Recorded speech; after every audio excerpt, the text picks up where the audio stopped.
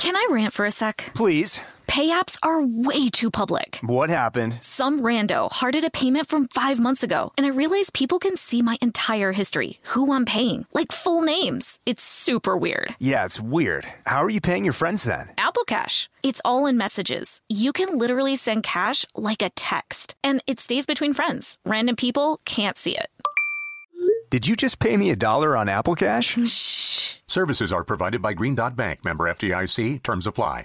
This episode is brought to you by PNC Bank, who believes some things in life should be boring, like banking. Because boring is safe and responsible, level-headed and wise. All things you want your bank to be. You don't want your bank to be cool or sexy. Sexy is for 80s hair bands, not banks. That's why PNC Bank strives to be boring with your money so you can be happily fulfilled with your life. PNC Bank, brilliantly boring since 1865. Brilliantly Boring Since 1865 is a service mark of the PNC Financial Services Group, Incorporated. PNC Bank, a National Association, member FDIC. Happy Pride from Tomboy X. We just dropped our Pride 24 collection. Queer founded, queer run, and creating size and gender inclusive underwear, swimwear, and loungewear for all bodies, so you feel comfortable in your own skin. Visit tomboyx.com to shop. Brought to you by the reinvented 2012 Camry. It's ready. Are you? Welcome to Stuff Mom Never Told You from HowStuffWorks.com.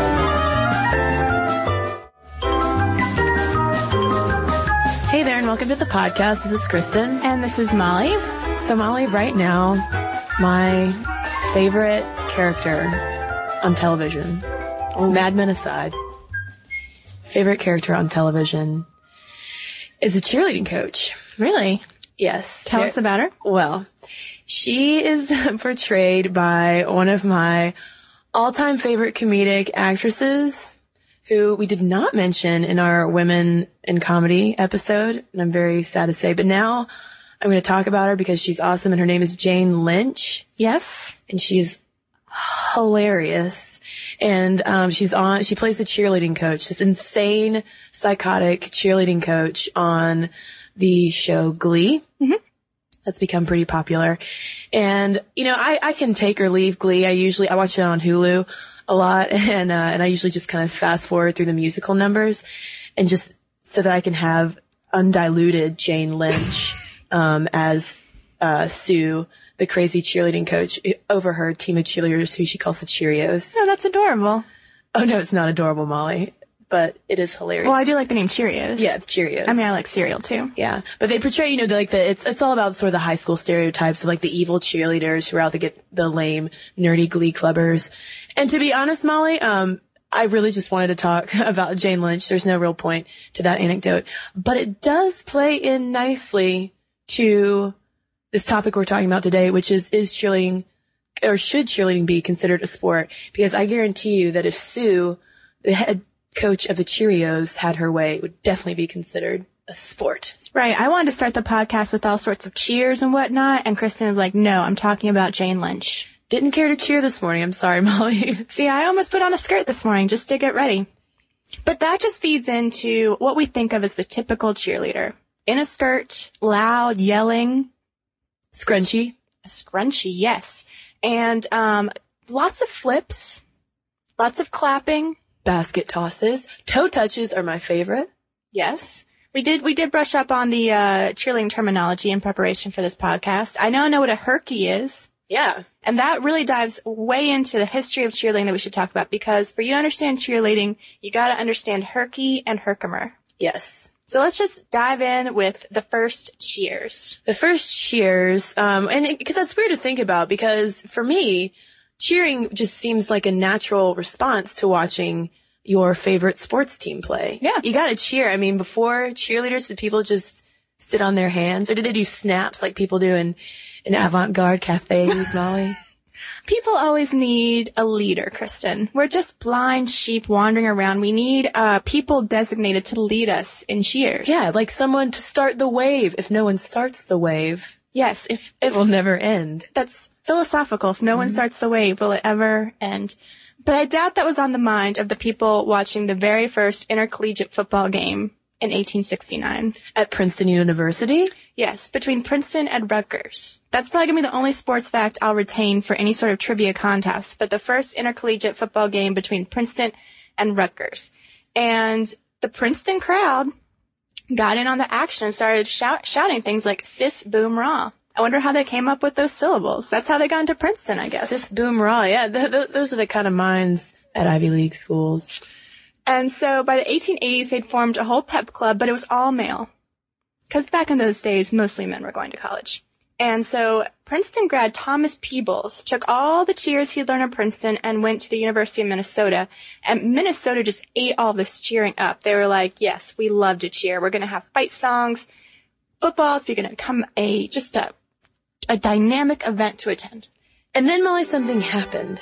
On November 2nd, 1898, when the University of Minnesota football team was down for the count, they couldn't score, they were having a hard time getting that pigskin over the line, and a man named Johnny Campbell decided to do something about it.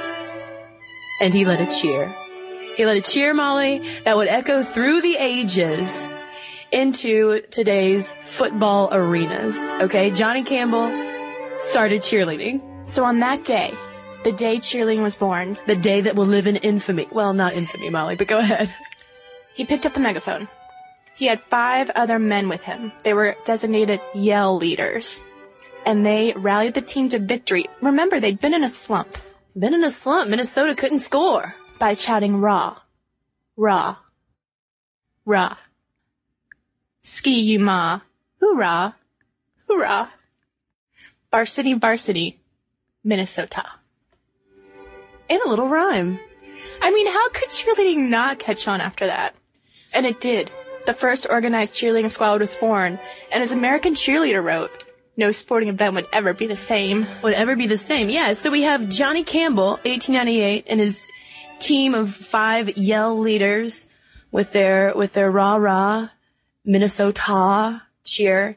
And for a while after that, the cheer squads were all male.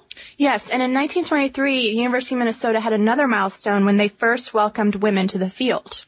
So what we think of as this very stereotypical female activity started as male and really didn't become predominantly female until World War II, when all the men went off to war. Mm-hmm. And then in the 1940s, we have a man named Lawrence Herkimer. Yes. The father of the Herky. Mm-hmm. Arrive on the scene. And Herkimer loved cheering. Yes. Probably more than anything else in the world. In the entire world. Cheering was his life. Even his loved ones. And he invented the signature cheer jump called the Herky. And it's basically like a split in the air, but your back leg is bent. Mm-hmm. And it's funny because, Herky was a little embarrassed about the form of that jump because it was supposed to be a perfect split. But actually in its flaw was born the quintessential cheerleading maneuver. Yeah, this is a time when it really behooved us to have some videos so that Kristen could do some Herkies for you. Mm-hmm. She did not seem enthused when she said that. But in 1951, he officially incorporates the National Cheerleaders Association, and later on there are going to be a few more cheerleading associations. I read that they all kind of have their own vibe, their own rules, their own, things that they approve of in the whole cheering spectrum. But this is the main one, the first one. And another thing Herky gave us, he called it the shakaroo. But then later it became the pom-pom. The pom-pom. Well, he first called it a pom-pon because he heard that pom-pom with an M had vulgar connotations in other cultures. So, Herky, thank you for trying to be politically incorrect, but we'll take the pom-pom. Pom-pon is just kind of hard to say. Pom-pon. Oh, I thought it was a typo when I was first reading it, but that's a fun fact for you. It's technically a pom-pon. Yeah, and the pom-pon is patented, U.S. patented, so... Yeah. And he also invented spirit sticks, which are kind of like pom-poms without the pom. I think a spirit stick can be anything. I mean, embody your spirit in it, Kristen. Don't limit it to not having poms on it. Yeah. And then we fast forward to the 1980s, and this is when cheerleading kind of goes on steroids, if you will.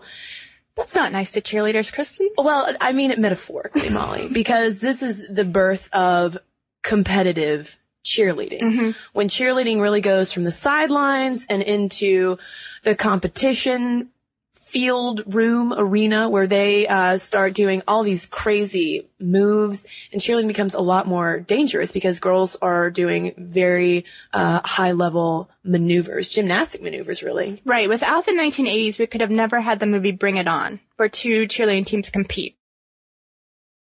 And at the same time, I was reading a lot of schools used to have gymnastics programs, and they got cut because it was too costly to insure all those gymnasts. And so that's when gymnasts started moving into cheerleading, which is why, maybe at first they had like one girl who could do flips, and then to stay competitive, to make the squad, basically everyone had to be able to do like flips and pyramids and all sorts of stuff. So should we talk about some of the dangers that can happen when you do all that crazy stuff? Yeah, Molly, it is not for the faint of heart.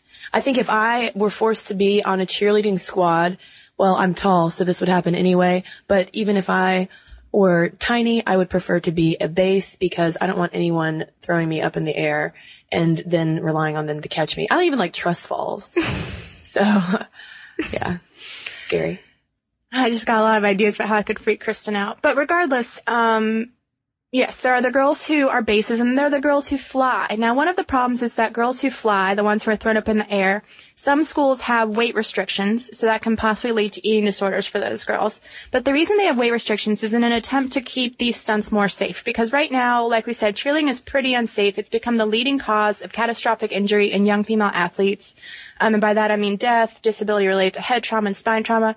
And it causes 65% of those injuries in high school or college sports. And the number of cheerleading accidents, just, like a sprain, a bruise, whatever, it was 5,000 in 1980 before those competitions came on. And now it's about 26,000 to 28,000. It's quadrupled. Yeah, the risk of injury has certainly soared. And because of that, college teams are no longer allowed to perform 3-person high pyramids or do double flips, and high school teams can't perform flipping basket tosses, and twisting dismounts are also banned on basketball courts. Because can you imagine, Molly, being tossed into the air and falling on a basketball court? It can have some pretty serious consequences. For instance, I believe it was in either 2003 or 2004, a high school cheerleader named Ashley Burns actually died from a cheerleading accident. Right. She landed on her stomach and it caused her spleen to rupture. Now, I will say that some cheerleading advocates say that these numbers might be sort of inflated for weird reasons. I mean, when you look at, when you put it against, something like football, these numbers come from Kate Torgovnik, who wrote a book about cheerleading. She said, in any given year, 6 out of every 1,000 cheerleaders end up in an emergency room.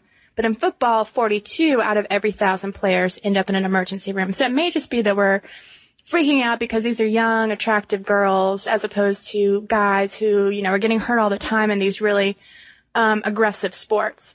Now, Molly, an article from the Boston Globe actually makes an entirely different point about the risks of cheerleading. It says that since 1998, the NCAA's catastrophic injury insurance program found that 25% of its claims for all college student athletes resulted from cheerleading, 25%.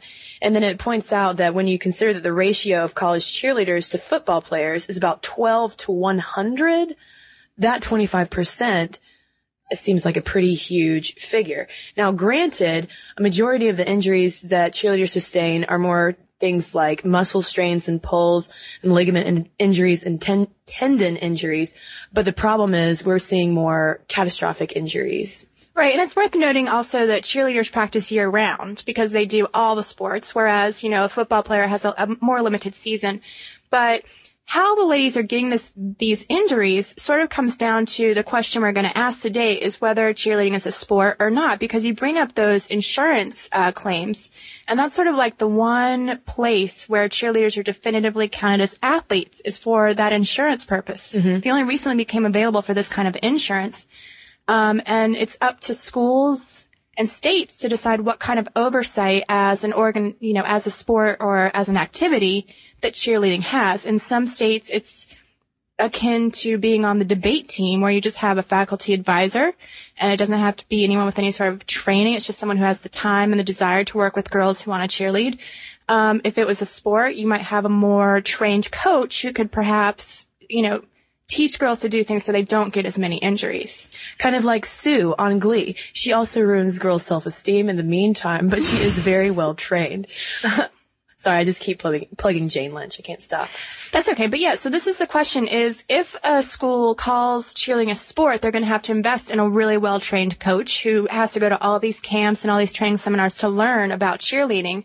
And some schools just don't have the money for that. So sometimes it's a question of finance. If we're going to make it a sport, do we give, girls equal time in a gym to practice? Are they just in a classroom practicing? Can we afford to buy the mats and so on and so forth? And so it's really, it's sort of a mess in reading about all the places where it's considered a sport versus where it's considered an activity.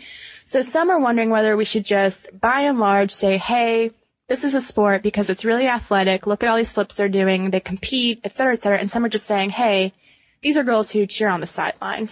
Yeah, because right now, we can't give you a specific number of how many college cheerleaders there are in the U.S. because the NCAA doesn't even track it because it does not consider it a sport. But, it, like you said, it has extended its catastrophic insurance coverage to cheerleaders. But, because of the high incidences of claims made by cheerleaders as of August 2006, in order to be covered by the NCAA, catastrophic injury insurance program, it requires that all collegiate squads be supervised by a coach with safety certification by the American Association of Cheerleading Coaches and Advisors. Now, on a high school level, only 15 to 18 states actually regulate cheerleading that closely. So to answer whether it should be a sport or not with a legitimate coach, let's go to the American Association of Cheerleading Coaches and Administrators position paper on this very topic. And they looked at another position paper by the Women's Sports Foundation that defined a sport. Because if we're going to call it a sport, we're going to be really definitive about it. And they said a sport activity is one that involves propelling a mass through space or overcoming the resistance of a mass, contesting or competing against, with, or an opponent, governed by rules which explicitly define the time, space, and purpose of the contest, and the conditions under which a winner is declared, and the acknowledged primary purpose of the competition is a comparison of the relative skills of the participants. So it's easy to see how something like baseball is a sport. Okay, you got the mass hurtling through the air. You've got rules. You've got, very clear ways to win or lose a game. Now in cheerleading, the mass propelling through space is obviously another person. Competing against with an opponent. This is the big hang-up because cheerleading can be a competitive sport. There are squads who aren't even associated with schools who go off to these competitions. But it's not like the two squads are facing off against each other at the same time. They compete, and then they're judged on their performance, and then so on and so forth. So that's why this American Association of Cheerleading Coaches and Administrators has said it's not a sport. Cheerleading is not a sport because, it's just a judge of one performance against another. Yeah, they say that it doesn't meet that criteria. And because of that, they suggest developing an entirely new category for cheerleading called an athletic activity, which kind of sounds like a sport to me as well, but I guess it would be kind of different because they say that dance, drill teams, and marching bands could also possibly be folded into this. Now, one thing when we were researching this podcast that I really liked was this paper written by Laura Grindstaff and Emily West called Cheerleading and the Gendered Politics of Sport. And it went and actually asked cheerleaders, hey, should this be a sport or not? And the real reason that cheerleaders, and they talked to both male and female cheerleaders, we should probably specify that. Mm-hmm. The real reason that cheerleaders wanted this to be a sport was so they would get the respect that playing a sport entailed. Obviously, if you think back to high school, I remember, everyone liked the football team, respected them for what they were doing. And cheerleaders were just sort of there, Sort of accessories on the field. Right. So girls who obviously work hard and are really athletic at, doing these amazing stunts want the credit naturally for what they're doing. And they want the respect that goes with a sport. Makes sense. They put a lot of time and effort into it. And I respect the fact that they are willing to be tossed very high into the air and then caught in trusting arms. Couldn't do it. So the argument that this paper makes, though, Kristen, is that they want this respect. Obviously, both males and females who are involved in cheerleading want the respect. But the very fact that it's males and females may be what undermines its status as a sport. But Molly, doesn't it seem great though that competitive cheerleading is really one of the only mainstream sports that men and women compete side by side? Well, see, that was what the paper was saying, is that it seems almost like this really cool evolution of athletics, that it started as just sort of this sideline activity, and now it's morphed into this thing that you have to be in great shape to do.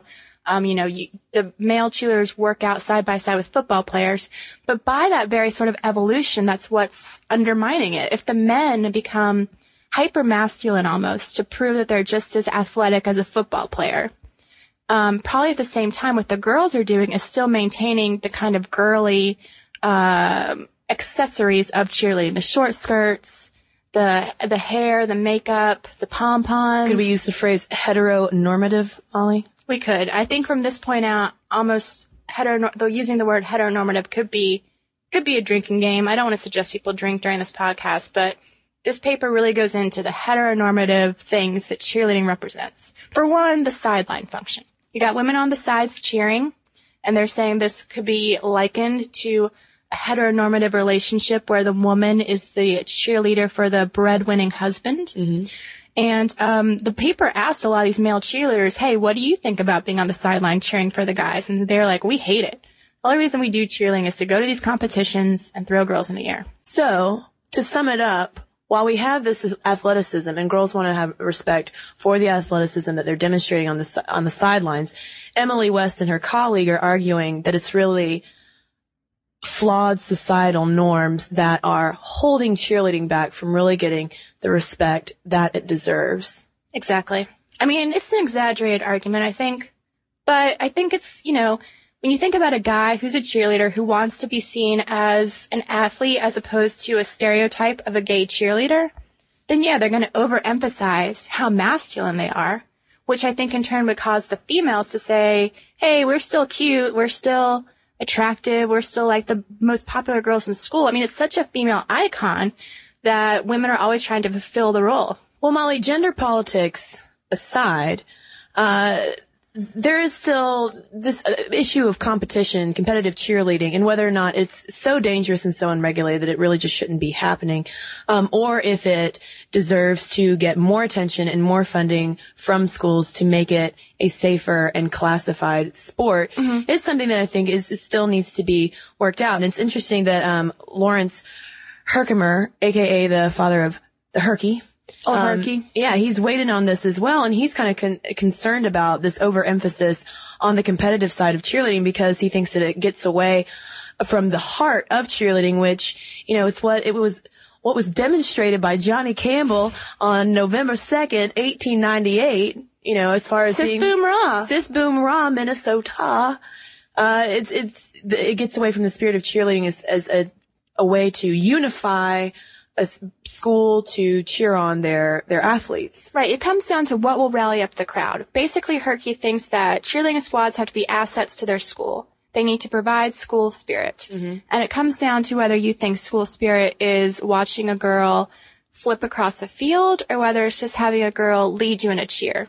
And then, Molly, if cheerleading becomes a sport, who will cheer for the cheerleaders? That's true, and that's one argument the cheerleaders made when they were asked by Laura Grindstaff and Emily West whether they were a sport, is like, how can a sport cheer on a sport?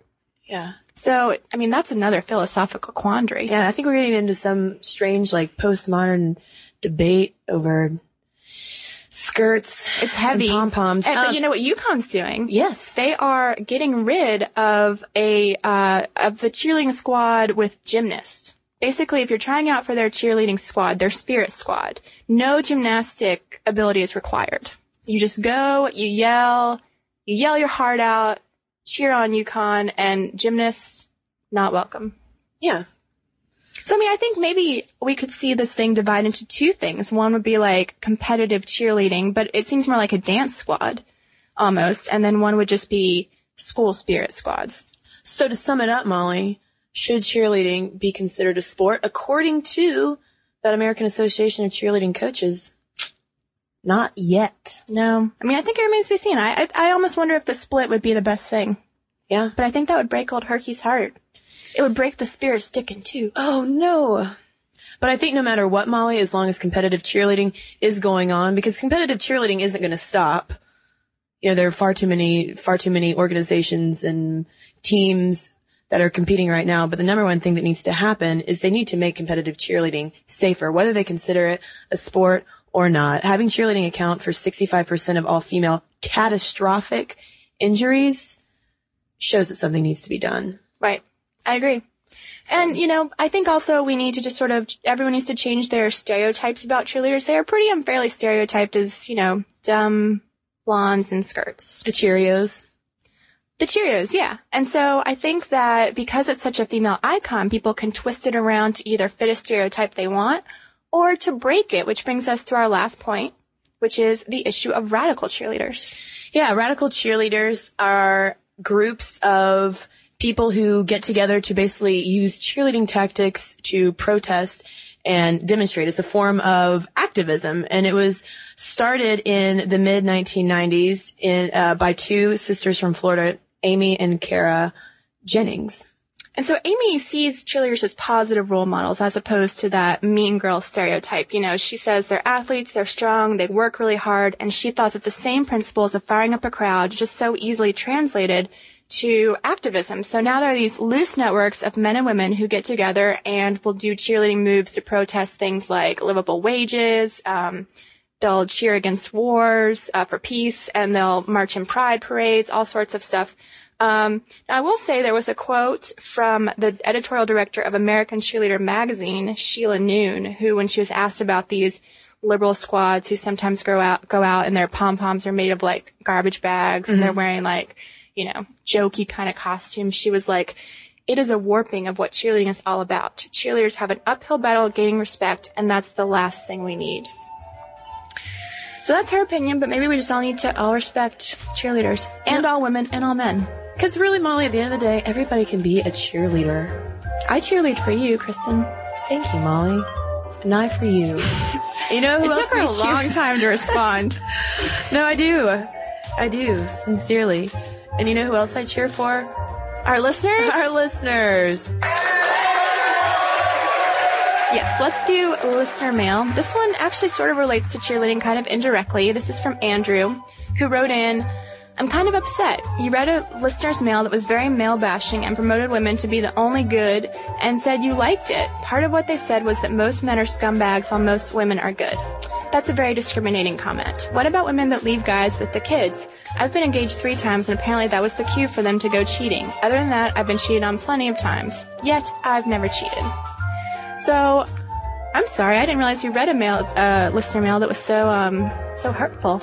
We want to cheer on males as well. Yes. I mean, this is a podcast where we talk a lot of issues from a female perspective, which people have written in and said, you know, sometimes that we might, trivialize the male's point of view in that.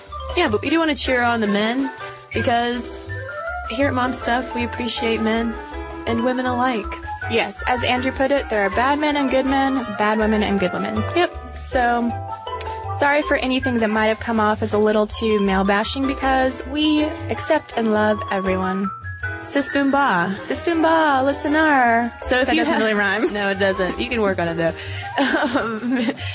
So if you have anything that you would like to send our way, please send us an email at momstuff@howstuffworks.com. And you also have a blog that you can check out. It's called How To Stuff. And you can also head over to our website to see other things that Molly and I are working on. It is howstuffworks.com. For more on this and thousands of other topics, visit howstuffworks.com. Want more How Stuff Works? Check out our blogs on the howstuffworks.com homepage. Brought to you by the reinvented 2012 Camry. It's ready. Are you? This episode is brought to you by PNC Bank, who believes some things in life should be boring, like banking. Because boring is safe and responsible, level-headed and wise. All things you want your bank to be. You don't want your bank to be cool or sexy. Sexy is for 80s hair bands, not banks. That's why PNC Bank strives to be boring with your money so you can be happily fulfilled with your life. PNC Bank, brilliantly boring since 1865. Brilliantly Boring Since 1865 is a service mark of the PNC Financial Services Group, Incorporated. PNC Bank, a National Association, member FDIC. Happy Pride from Tomboy X. We just dropped our Pride 24 collection. Queer founded, queer run, and creating size and gender inclusive underwear, swimwear, and loungewear for all bodies so you feel comfortable in your own skin. Visit tomboyx.com to shop.